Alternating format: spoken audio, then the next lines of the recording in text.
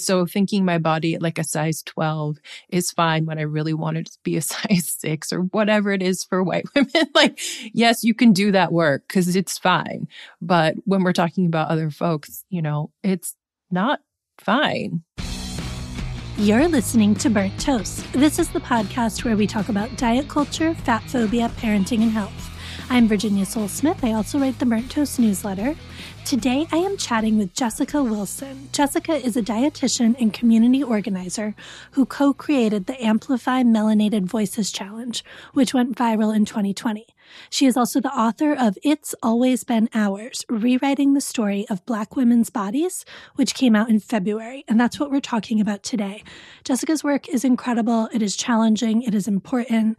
I think if you are someone who has been in the anti-diet, intuitive eating, health at every size spaces for a while, this conversation may give you some really big questions to sit with. It definitely did for me. If you're newer to these spaces, I hope that this work helps you feel more welcome and more seen. So here's Jessica, but first a quick break. Okay, so I want to quickly pause and tell you about the Burnt Toast Bookshop. If you are a regular podcast listener, you have heard me shout out my beloved independent local bookstore, Split Rock Books, a million times. Split Rock is owned by my friends Heidi and Michael. They have the most perfect shop cat named Georgie. It's a really wonderful resource in my local community, and they are now the official host of the Burnt Toast Bookshop. To be clear, I'm not talking about a real brick and mortar shop, though Split Rock is that. You can go to it if you come to Cold Spring. But we now have our own official Burnt Toast section over on splitrockbks.com, where you can find every book we've ever recommended on the podcast. This includes every author I've interviewed, from Angela Garbez to Crystal Maldonado to Jessica Wilson, who you are about to hear from in this episode. And it also includes collections of picture books, parenting books, books on puberty, books on aging, every other topic that comes up here. And if you pre-order your copy of Fat Talk from Split Rock, you can use the code FATTALK at checkout to take 10% off your order of anything else in the Burnt Toast Bookshop. They ship everywhere in the United States, and they are the only place where you can pre-order the book signed with any inscription you want by me. So this is like a win-win-win. It's a chance to support an amazing independent bookstore that gives so much to my community, to get yourself a signed copy of my new book, Fat Talk, plus a 10% discount on Jessica's book and a huge list of other incredible books. And we will keep updating the shop, so this will be a standing offer. Click the link in your episode description or go to splitrockbks.com/Burnt Toast Bookstore. Thanks so much for supporting independent body liberation journalism and independent bookstores. I have been a clinical dietitian for over a decade. The math is hard. I started in college health, and I was taught 0 things about eating disorders. And I was very excited because people in their late teens and early 20s must want to eat food and just learn how to adult. And that sounds right. That was my assumption. I was not ready for people to not want to eat food. I became a dietitian because I wanted to talk to people who wanted to eat food. Interesting. Yeah. Right? That makes sense. That does make sense. And but then yeah, college students. Mm-hmm. So I was not ready. I was probably bad at it for a good 2 years working with people with eating disorders and disordered eating, because the nuances and complexities were just not what was written in books. It was all about, they probably experienced trauma and this is why they have eating disorders. So this is what you have to do, and ideal body weight and blah, blah, blah. Oh, man. Yeah. That was the books. Ideal body weight should definitely be part of a conversation about eating disorders. That sounds great. So I went from there into the health at every size community. And then I went out of the health at every size community and into more body political spaces, and then took a break. And then here I am. We're back in. And we're talking about your incredible new book, It's Always Been Ours, Rewriting the Story of Black Women's Bodies, which came out last month. I mean, Jessica, the book is just powerful, so important, so beautifully written. I really could not put it down. You can ask my family. So I was reading it last night and ignoring them. I want everyone who works in food and bodies in any capacity to read it, because it feels like such an important and desperately missing piece of this conversation. You argue that our continued focus on body positivity, on diet culture, on wellness culture, all of this is really keeping us distracted from systems and structures that truly oppress bodies and is really enabling us to avoid having a deeper, and I would say probably much harder, conversation about liberation. Mm-hmm. So let's start there. Why is this so crucial? Why do we need to do this reframing? I really appreciate that you teased and pulled that out, and we're actually open to this conversation because I don't feel like this is where our field is. We're still using, anti-diet and diet culture and thinking that that is good enough and thinking that that is like an umbrella enough term to speak to everyone and their experiences. But I think, Sabrina Strings has done a great job. Deshaun Harrison has done a great job of really breaking down how anti-fatness is connected to anti-Blackness and therefore, structural racism and systemic inequalities. But somehow, we get caught. We just jump into what's easier. And it's easier to talk about, say a drive for thinness or diet culture or Ozempic and how, that's impacting, people's bodies and thinking that is the problem or Ozempic is the problem when why are people, shrinking themselves and why is that happening in a cultural context? Why are we not talking about white supremacy and capitalism and just the safety and survival that is gained from folks by shrinking themselves? But when we talk about it, just the drive for thinness or the thin ideal or any of these simple conversations, it's easier. It's a harder conversation to talk about structures. And so it keeps us really comfortable and it doesn't ask us to stretch. It doesn't implicate us in any of this stuff. Those of us who are white, those of us who are thin, et cetera, we just get to talk to our people about not wanting to, be on a diet anymore.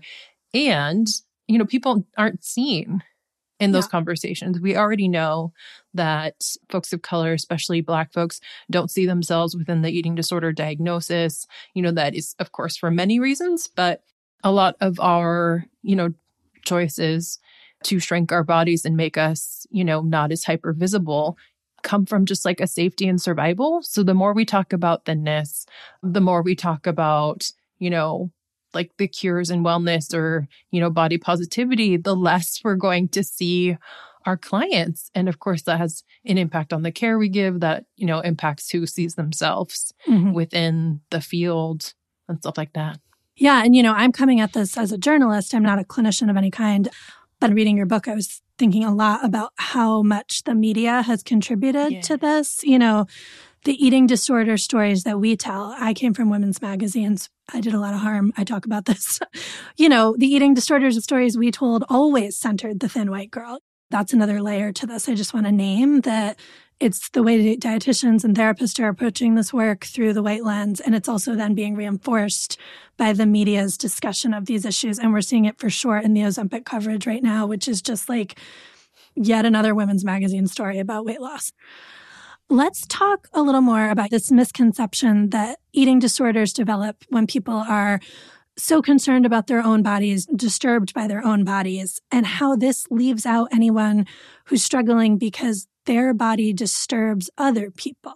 The body positivity conversations are always meant to, fix this misconception that we have about our bodies or, to develop cognitive dissonance. I'm putting that in air quotes now, because it's the idea that our bodies, are fine just the way they are. And we just need to think they're fine and then they will be fine. Really, the problem is within us and the way that we can think about our bodies.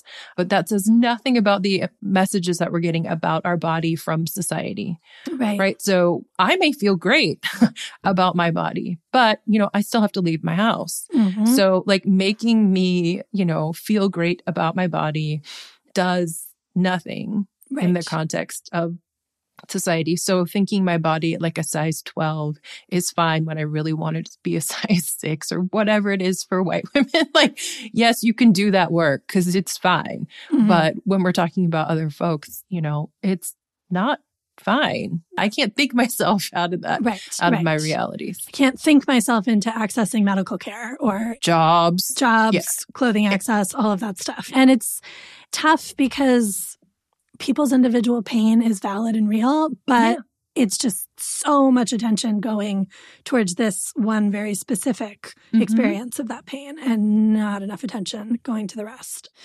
Can you talk more about how eating disorder treatment fails Black women? And I'd also love if you want to talk to us about Lexi, who's so important in the book, and why concepts like diagnosis and recovery just don't even necessarily make sense as treatment goals for some of these folks. Totally. I'll start with a brief overview of Lexi's story, which makes sense later and why it doesn't apply to folks like her. She was a gymnast from age 30 and was always literally, judged alongside thin white girls. And as a Black gymnast, she was inherently, too muscular or, too powerful for the more, quote, elegant events. And she wanted to do the, elegant events like beam and bars. And so in order to be judged as appropriate for that, shrinking her body was only something that meant winning. Like she never thought that her purging, that her, laxative or whatever cleanse situation was disordered because it just made sense. It was what she was being told to do. Right. Her scores were improving. Right. She was, quote, winning. Right. What was wrong with this? This was the system. It was totally just normal for her. It wasn't until I was like, you might want to eat more than broccoli for dinner. She was like, no. I was like, so this is the work that I do. She's like, yeah, this isn't disordered. This is normal. Black girls don't get eating disorders. Like that is for frail people. I'm not interested in being thin at all. Yeah. This is about winning. This is not about thinness. Interesting. Right. So it just wasn't like the language that we use and quote, diagnose is like a drive for thinness or whatever it is. And she also wasn't underweight. She's probably technically, according to BMI standards, overweight and always being told by medical and professional folks to lose weight. Purging, all of that was never getting flagged by any other healthcare provider as something to worry about. Yeah. No, except for the dentist. Well, great. I'm glad someone noticed, but they aren't exactly equipped with any tools to... No, and they're not going to coordinate any care. No. They're just going to be like, this thing. And it's like, yep, that's what's going on here. Yeah.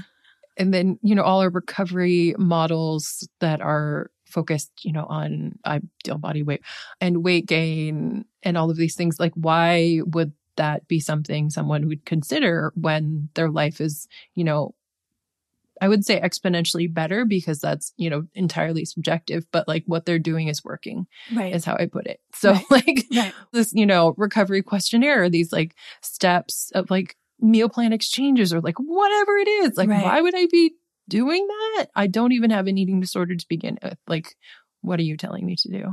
And that definitely makes sense in the gymnastics context, but how this is failing like all Black women, not just Black gymnasts. So Lexi found safety and survival in what she was doing in gymnastics. But I was talking, about Black women who are invisible, but also hypervisible in any situation. And for those of us who've been told we're too much or, we literally don't fit into certain scenarios, there can be professional and social capital gained when we literally shrink our bodies because we become less, literally, and less of a threat to people around us, more palatable. I tell the story of Mia in the book, who was in an all-white grad program and saw that people were treating her differently as she went on her, quote, wellness journey and ended up losing weight. And so me saying, hi, I saw in your, chart, which I did, that you have an eating disorder diagnosis. She's like, no, that's not why I'm here. Right. That might be what it says, but what she wanted was supplements to make her hair grow back. And like, that was it. She was like, yeah, that's not what I have. Yeah. And I'm like, this is what I'm doing because it's working. Right. And I'm like, that I don't have, in theory, tools to, quote, deal with this situation. This is not what I was taught. And so what do I do now?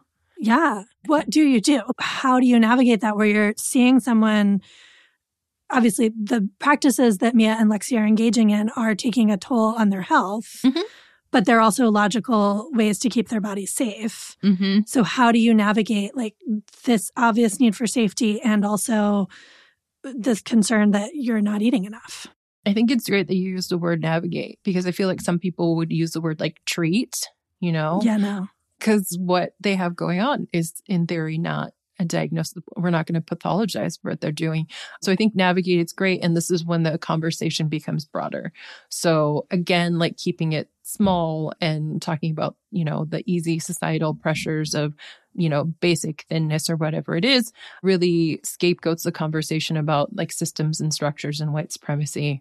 The solution in theory is changing society. But in those moments, all I can do is validate their reality rather than saying, actually, what I need you to do is, or you would feel better if.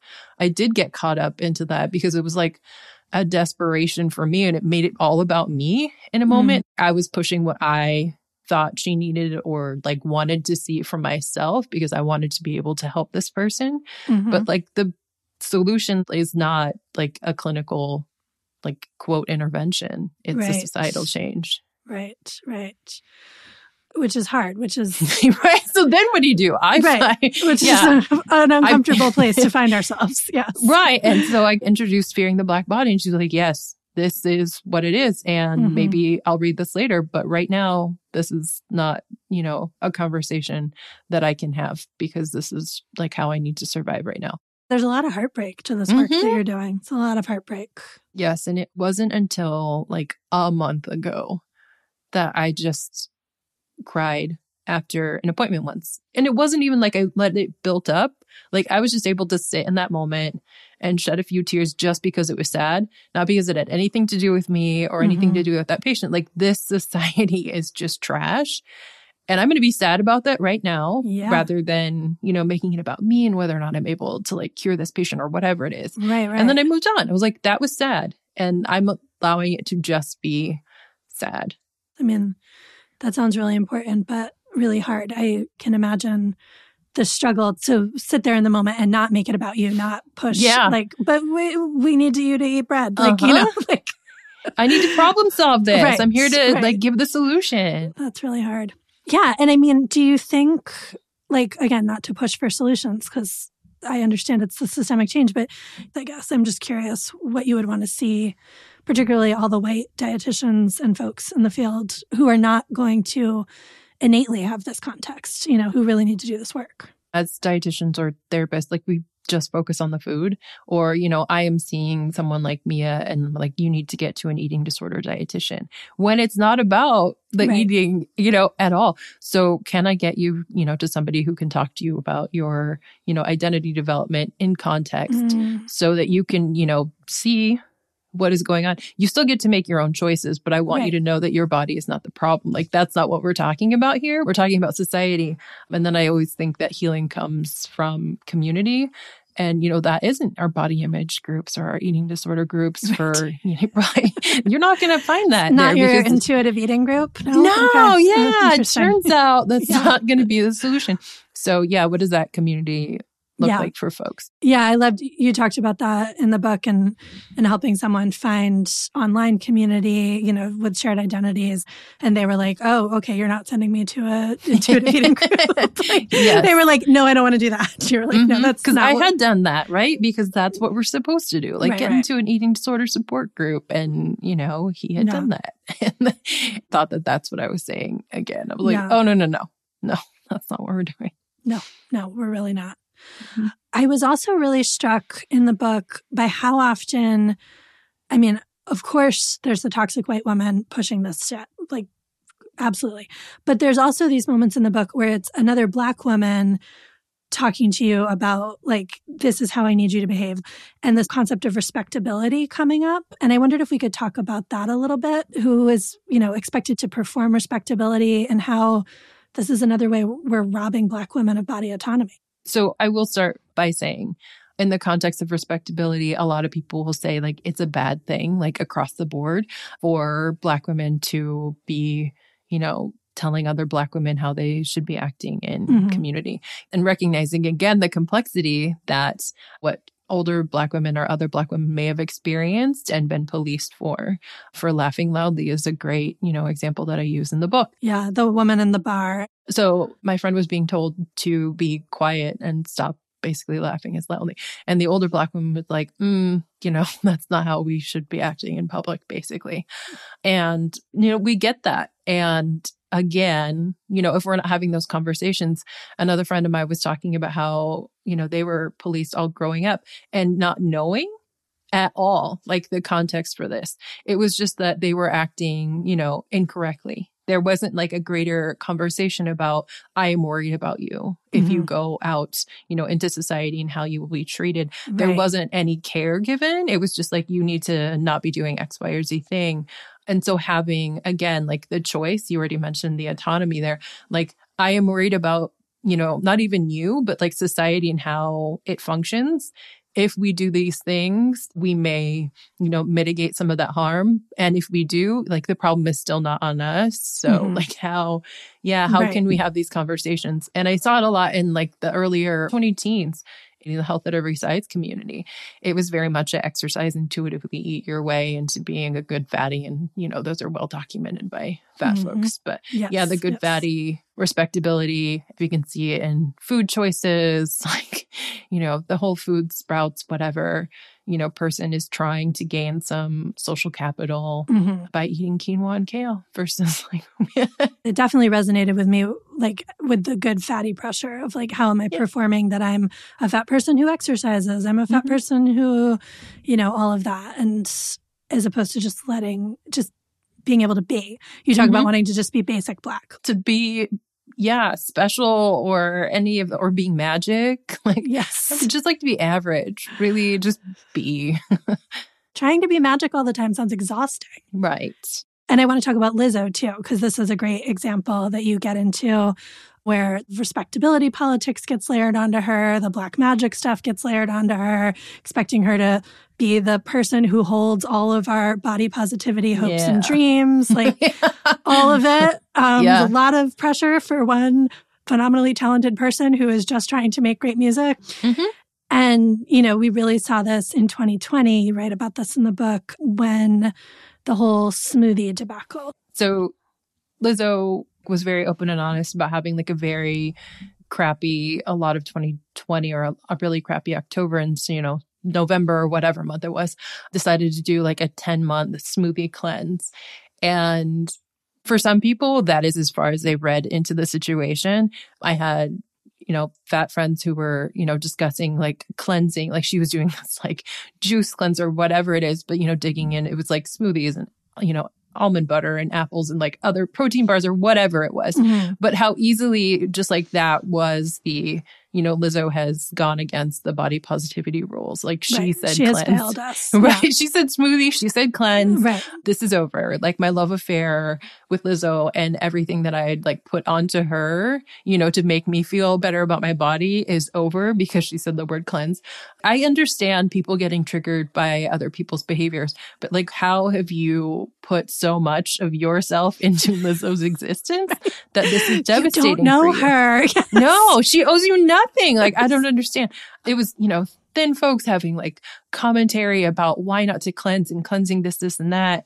And sure, do people do like whatever quote program she was on for weight loss or whatever it is? Maybe, but she doesn't owe us like anything. And I mean, she is a person existing in a world giving her all kinds of messages and pressures. And are we expecting her to like never have any reaction? Even if she was pursuing weight loss, like that's her own business. Right. She's dealing with her own shit. People are always, calling her, telling her to put more clothes on and, that she's too fat. So like in a world, as a Black woman, like even if she was trying to lose weight, I get it. Like it sucks. It was really interesting to see that backlash. And I admit, I had a moment of like sadness. I don't feel that Lizzo owes me her eating habits, but I just had a moment of like, oh, just like hearing the word cleanse. And to be honest, I'm uncomfortable with it because I'm thinking more recently, there's this whole thing with Gwyneth Paltrow with that new video detailing her ice cubes. Yes, all of it. And that to me feels so much more overtly harmful because Gwyneth is detailing behaviors in very specific ways. And she's also selling a lot of these things. And Lizzo was like, this is something I'm doing for me. She wasn't like selling it in quite the same. So I don't know if that feels like the distinction to you or if. No, it's a really good point. I didn't see anybody being triggered by Gwyneth. They were laughing at her and talking about how it was, basically it was an eating disorder. Like that was super easy. Like not eating anything but bone broth and vegetables. Like that's easy. But I didn't see like the think pieces. I saw the think pieces on like why she's weird and selling us her silliness for sure. But it wasn't like, and I'm triggered because I was looking, to Gwyneth, but like both are celebrities and I mean, both owe us nothing. But why are we like so accepting of a thin white woman like telling us she's actually disordered versus somebody saying that she's only eating almond butter, apples, smoothies, protein bars, whatever? I think it is because nobody looks to Gwyneth for body acceptance. You look to her as aspiration of like the thin white ideal that I'm striving for, but you don't look to her to feel better about your own body.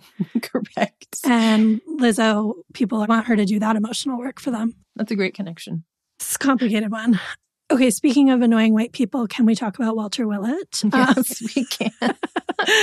There is a chapter in your book where you go to this thing called the Healthy Kitchens, Healthy Lives Conference. It was a shit show. Yeah. And it really makes clear this intersection between healthism and racism that I would love to get into. And maybe we should start by talking about what healthism is, because that might be a newer concept for folks. And then we can talk about Walter. I think of healthism as the morality of being a, quote, healthy person. I put healthy also with a capital H because it's a social construction. At Healthy Kitchens, Healthy Lives, it meant like the absence of disease and the quinoa and kale and olive oil lifestyle. Like, one, you were not unhealthy, and two, you were eating in all these ways and exercising in these ways and performing capital H health. And like, there is no, like, we have collectively as a society, like, decided on what health looks like. There is no absolute metric by any means. And so then the purity and morality of all of that. And, a lot of people have critiqued health at every size for healthism as well, doing these things in order to be healthy as a fat person. Lifestyle, change yourself out of everything. And not even lifestyle change, but like meditate yourself out of it.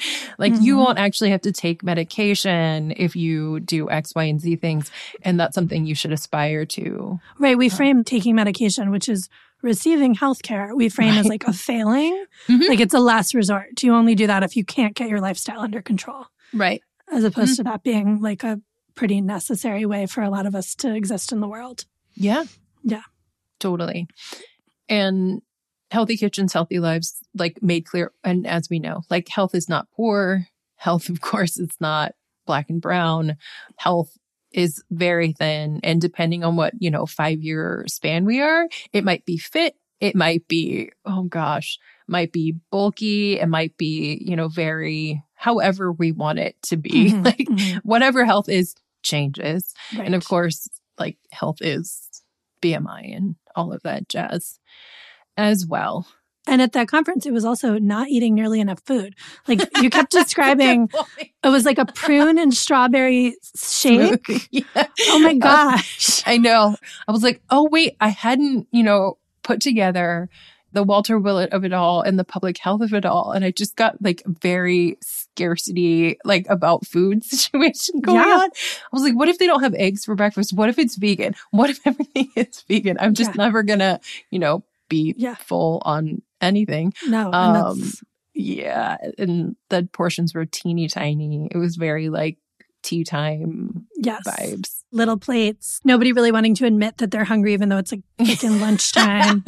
And like, of course, you need to eat food. You're sitting in this 9-hour conference. I was very glad you got tacos or nachos or something at night to survive. Yes.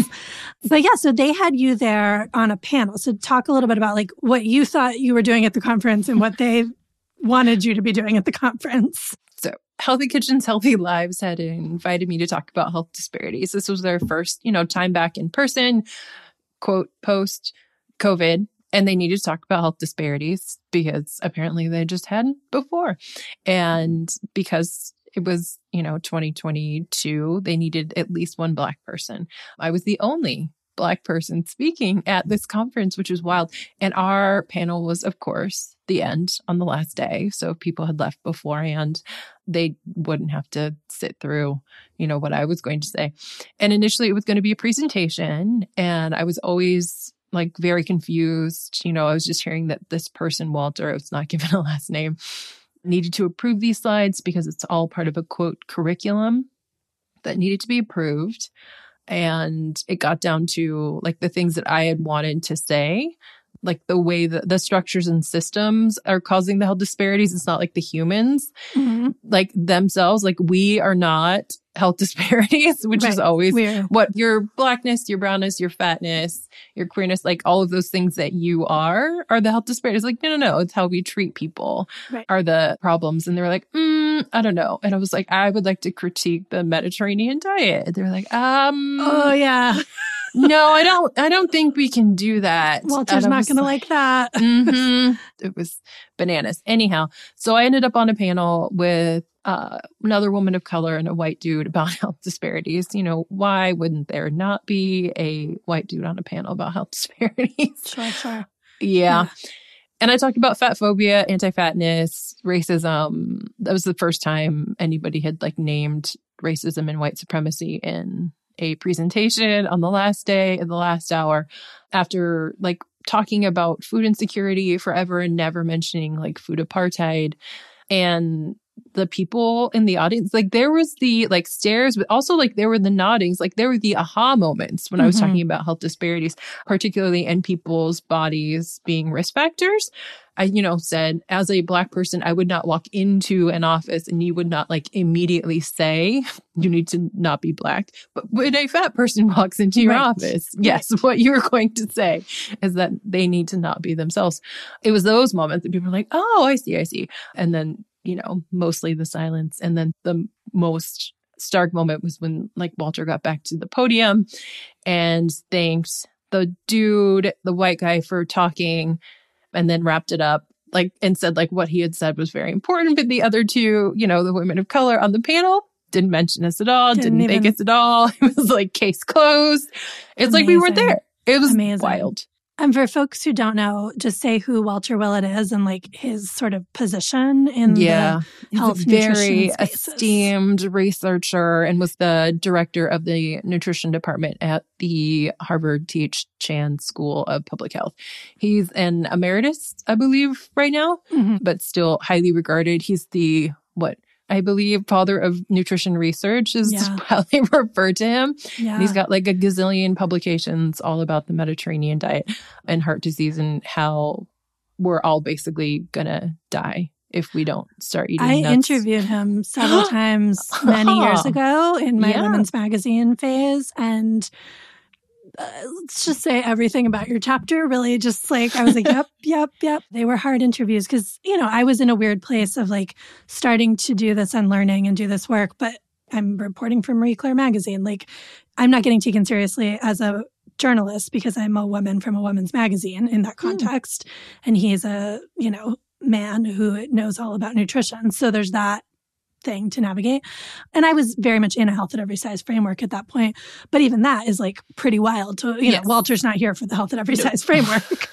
So I'm trying to ask those questions and it's just like talking to a wall.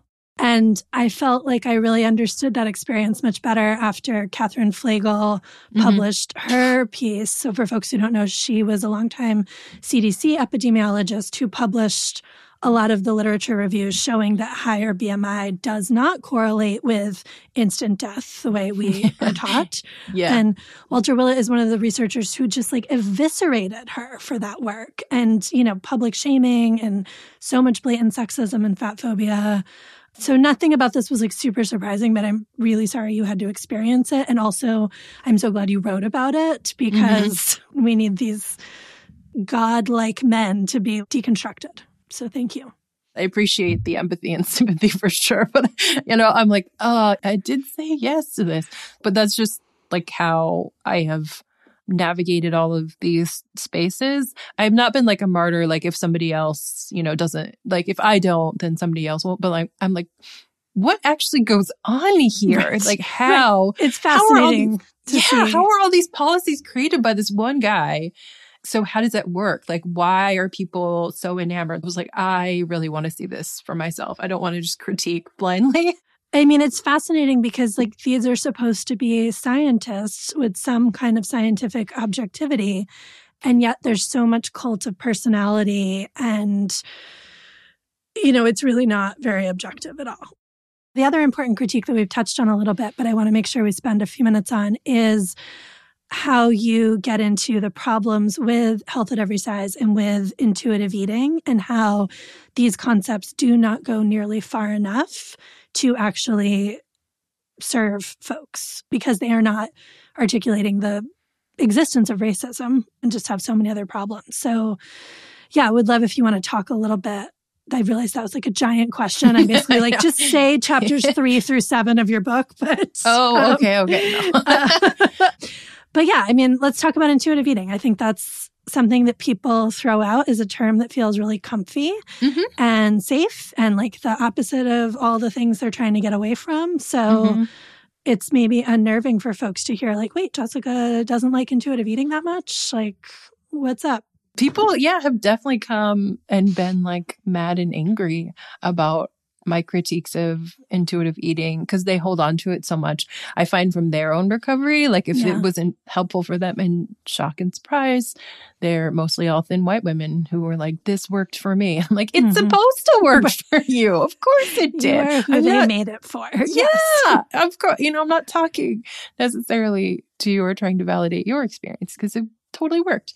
Okay. I will back up and say that I was 1000% an intuitive eating dietitian. I was health at every size, intuitive eating 1000%. This is the way to go. This is not dieting. This is listening to your body. What could be wrong with that? Like really, intuitive just as a word sounds amazing, but just me trying to have more complex conversations with particularly the health at every size and ASDA communities, the think tank there, and trying to bring in race specifically and fatness and blackness, there was just no receptivity to it at all. I was told that this is actually just about fatness. Like there's no need for us to talk about other intersecting identities. But right. So thanks, Jessica. What we like is that you're a person of color at this table, but could you just be quiet and be here so that we can like say that, you know, you're at our table. That's so disappointing. I'm like, no, that's not really not what I'm going to do. And so then I, decided to not be a health at every size provider anymore because it wasn't helping the people who were in my community at that time. And I moved, to the Bay Area and were very involved in like body politics. And a lot of those people were queer, they were trans, fat, folks of color and multiple intersecting identities. And they were like, yeah, this whole health at every size thing, it's great for, fat white women with healthcare and money, but it's not helping me when I go to the doctor's office. So this like card of, health at every size principle is not helping me, access healthcare to be treated like human. And is that because it's just like a provider interacting with someone with multiple intersecting identities is just like, that's just another barrier you've kind of thrown up at that point? Like to be presenting this card and they're like, this is my health at every size manifesto, because they're already dealing with so many barriers. If they piss them off by not getting on the scale, then like that doesn't help them get the healthcare they need. The performance for our healthcare providers, for sure. And how, again, that's, safety and survival. Yeah. My friends were saying like, I'm still Black or I'm still brown. When I go to the doctor's office. So like them not weighing me or me having like perfect lab results is still not going to protect me from the medical racism that I'm experiencing there. So that's nice for you. Like this is our reality. And so I started having more conversations there. And at the same time, I was having, like intuitive eating groups, and the people, again, in my groups were more on the, body politics understanding and of like intersecting identities, but we're also like great at questioning intuitive eating, like would go through the book and been like, okay, tell me when I'm supposed to eat. Tell me what is too full. Tell me what to do if it's lunchtime and I'm not hungry. Do I eat then when I'm not hungry? Like 21 questions of like how to do intuitive eating well. And I was like, oh goodness, like when you were dieting, this was laid out for you perfectly. And then, intuitive eating, you're looking for like the same safety and structures from intuitive eating. So maybe like that is not the conversation that we need to be having. Right. Yeah. People who don't have access to food, of course, people who have experienced trauma or for whatever reason, like don't have access to bodily cues, people who have, food aversions. Like there's so many things that would interrupt and make, intuition not applicable. But again, like we're still providing 10 principles. Like it looks very familiar to like the safety I found in whatever I was previously doing. Right. It's another plan I can try to implement. 1000%. And until the most recent edition, it had like cope with your emotions without food. Yeah. And like that sounds very familiar. Yeah, it does. It does. Never eat emotionally. Yeah. I think I've heard that before. It's making it the hunger fullness diet, not right. And all the language around like eating, making decisions about what to eat based on your hunger, as if we don't ever eat for reasons beyond hunger, is so overly simplifying things. Never for pleasure. It was after I published the book. I think I was reading an article about intuitive eating and how someone like ordered chocolate cake because she wanted it. I believe this was Elise Resch. She was talking to somebody else about intuitive eating at an interview. And then, she ate 3 bites and like pushed it away. And the person, in the interview was just like marveling at her self-control, like to only eat 3 bites. And I'm like, this is weird. Yeah. This is weird. Yeah. If she had finished it or whatever, like we're going to be fine. Like tomorrow's going to be Tuesday. Yeah. Like, we're all going to be fine. The amount of cake is really not the question here. I write a lot about these issues in parenting and, with kids, there's a lot of talk in the division of responsibility model about letting kids decide how much they should eat, which is a great principle. Absolutely. But it's often framed with the promise of you will then get kids who can take or leave the treat foods, who don't eat the cookies. And I mean, I've been guilty of this. Like I've used this language and then really reflected on it because it's like, wait, the goal is not the kid who's like, I don't care about Oreos. I have like no response to Oreos. The goal is the kid who can enjoy Oreos and not feel guilty about it afterwards. And so the amount of Oreos they eat is totally beside the point.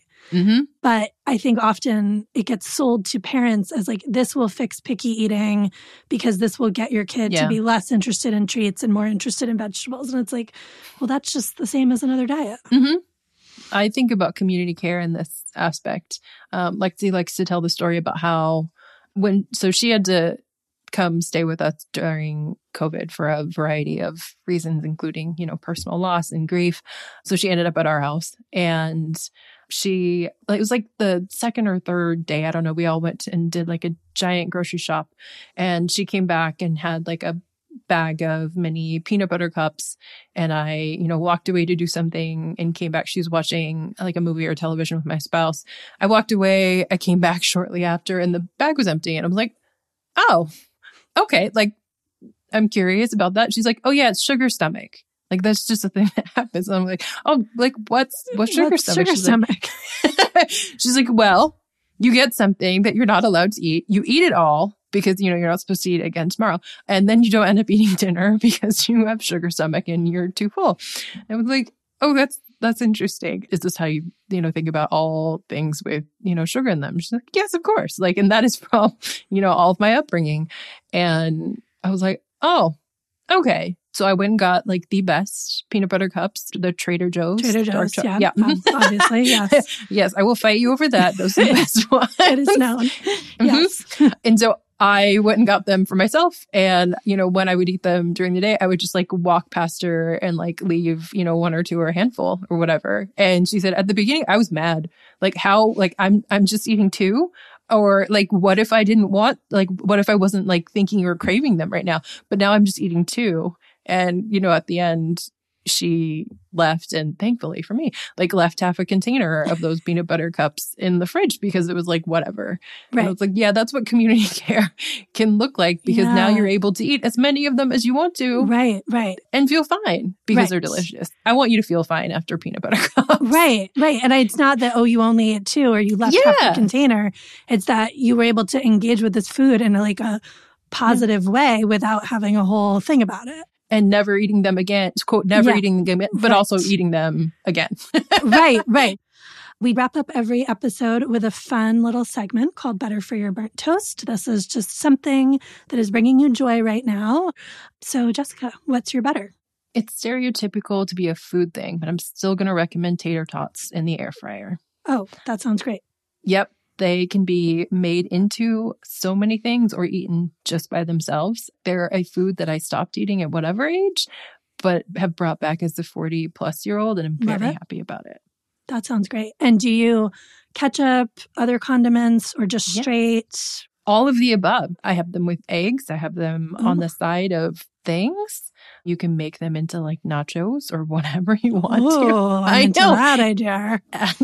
Everything. All the ones. Just as like a good fundamental base of a meal. Yeah. Like how can I plan my meal around tater tots as the primary food. I love it. I love it. My better this week is just a little practical hack for fat folks. As my body changed, a lot of my necklaces didn't fit anymore. And I don't know. I didn't expect, this is one of those things where you're like, oh, I didn't know necks get fatter. Of course they get fatter. It's great. It's fine. But it was a little like a moment of sadness. I had some favorite necklaces that I couldn't wear anymore. And I just discovered necklace extenders are a thing that they sell. You can get them on Etsy. You can get them on Amazon, like wherever. And they're just like a little extra 2 inches of chain that you can clip onto your necklace so that a necklace that has gotten too tight now fits. Like I'm wearing one right now. And it's like, oh, it just fits. Yeah. It's like such an easy hack. And I just want to make sure that everyone knows about it because it's bringing me a lot of joy to have like favorite necklaces back in rotation. Such a small thing, but yeah, been really nice. Cool. Jessica, thank you so much. Again, this was phenomenal. Tell listeners where we can follow you and how can we support your work. I am on Instagram at jessicawilson.msrd. I am going to try my way at the TikToks. I'm very excited for this journey. I am at by Jessica Wilson. I've started, collaborating with some young folks and, I'm going to do it. I'm going to make the move. I'm there too. And we can go on this journey together maybe because I'm there and I'm struggling, Book talk apparently is a thing. So like book and life and food, like there's so many options. We're working on it.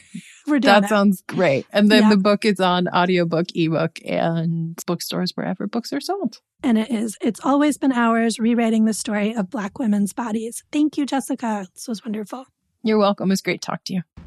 Thank you so much for listening to Burnt Toast. If you'd like to support the show, please subscribe for free in your podcast player and tell a friend about this episode.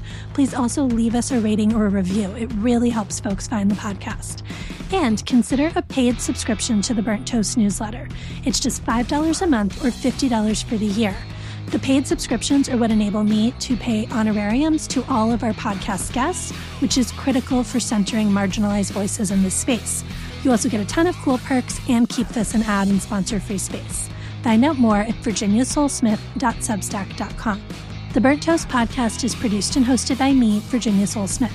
You can follow me on Instagram, Twitter, and TikTok at @the_Soulsmith.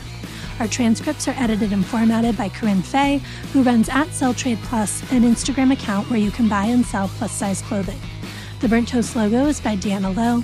Our theme music is by Jeff Bailey and Chris Maxwell, and Tommy Herron is our audio engineer. Thanks for listening and supporting independent body liberation journalism.